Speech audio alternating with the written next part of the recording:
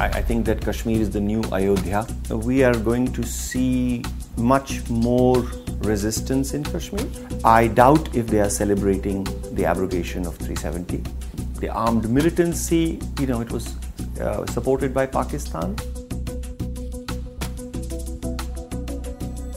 One sentence on Kashmiriyat, how would you define it? I reject the box of Kashmiriyat. I think of the idea of being a Kashmiri as being something grander than simply some, Hindu-Muslim bhai-bhai kind of trope. I don't ever think of Kashmir in the past.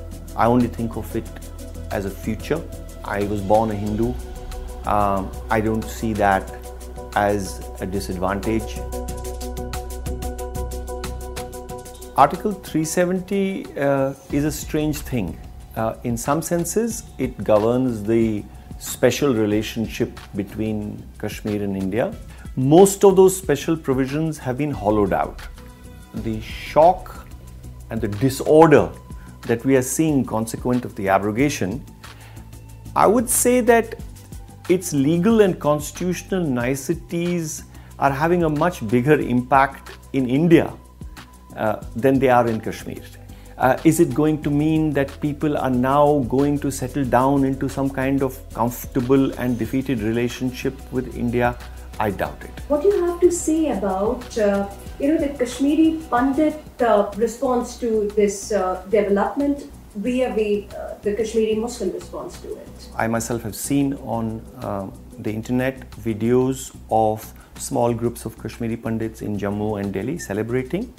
I'm sure they had some reason to celebrate. I certainly know that my family are in Srinagar right now. My 87-year-old father and my 84-year-old mother are there. I doubt if they are celebrating the abrogation of 370. The one brief conversation I've had with them in the last 9 days, they were furious. There must be a difference of opinion, just like I'm sure there's a difference of opinion amongst Muslims. I'm sure you could find half a dozen Kashmiri Muslims who might celebrate the abrogation of 370. Where do we go from here? After the communication lines are open, after free movement is allowed? I would say that we are going to see much more resistance in Kashmir. It may not necessarily be that the armed resistance gets a boost. It may be other forms of resistance. And what will happen to the political cadres of parties like the National Conference or the PDP or so many other political formations, and how they will cope with the new reality, how they will explain it to their cadres, I don't think it pushes them towards a more empathetic embrace of the Indian position. I would be surprised by that. Well, Valley is fertile for the BJP then. Is that what you're trying to say? The decimation of the National Conference or the PDP, if you're asking me whether that clears the way for the BJP to start winning seats in Kashmir, I would be very surprised. Will there be a BJP government which gets support from the Kashmir Valley? I would be very surprised. Do you then think that it is more emotion than pragmatism which is operating from both ways? You do something because you can do it.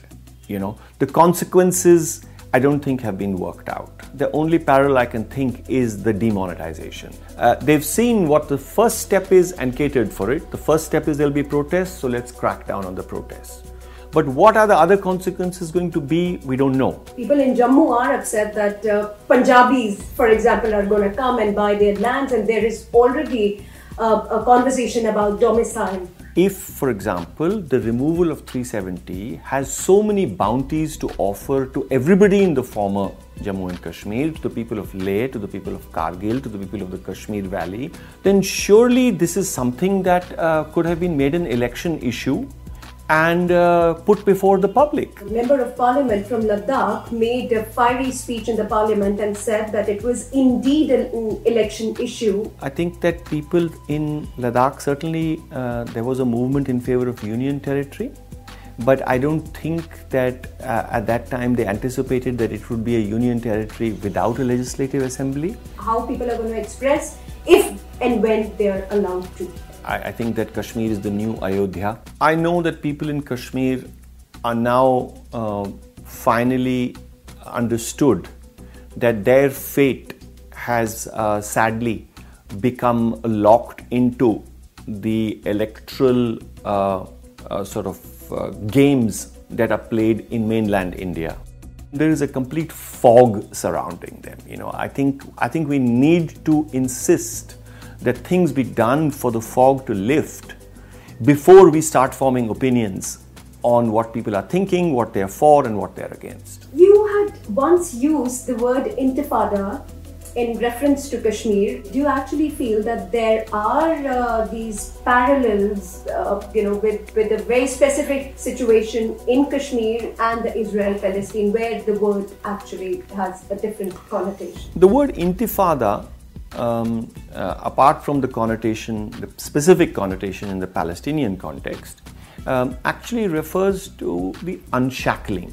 I use the word in the consequence of what happened in Kashmir in 2008, 2009, 2010. What was the unshackling was that for the first time, the balance between the unarmed public and the armed militancy shifted very, very significantly. And the protests in Kashmir were being spearheaded not by the armed militancy, but the unarmed masses, so to speak. But that's not necessarily true, because in many of those protests, we saw protesters were holding up flags of Jaish-e-Mohammed, Al-Badr, or most recently the IS. I think that what happens in a protest, who raises what slogan, what flags are waved, will always remain a very, very mysterious and complicated thing in Kashmir. There is a whole business of psyops, of who plants what flag in which crowd. Are you suggesting that it could be actually the establishment that plants these flags? Well, let's just put it this way. I would have no evidence with which to say it, but this is a very popularly held opinion. It has always been to the advantage of the establishment to make the protests seem much more radical and fanatical than they actually are, because it helps them to harden public opinion in the larger universe. It helps them to take harsher measures. So if it were to suit the establishment to give a radical color to a public protest, to a mass protest, what would be the purpose of denying a video which was put out by BBC where after the Friday press, the slogans were raised like Azadi ka matlab kya, la ilaha illallah, and Indian establishment categorically denied that there were any such protests happening. I'm not here to defend what slogan is raised in Srinagar, what it means. The particular slogan you refer to in the BBC program, it's a very old one. And nobody who has ever followed Kashmir would think that this is the first time they've heard that slogan. I personally wouldn't waste a lot of time analyzing the minutiae of what visual material comes or doesn't come out. I would pay attention to the larger picture, and that larger picture is pretty clear to me.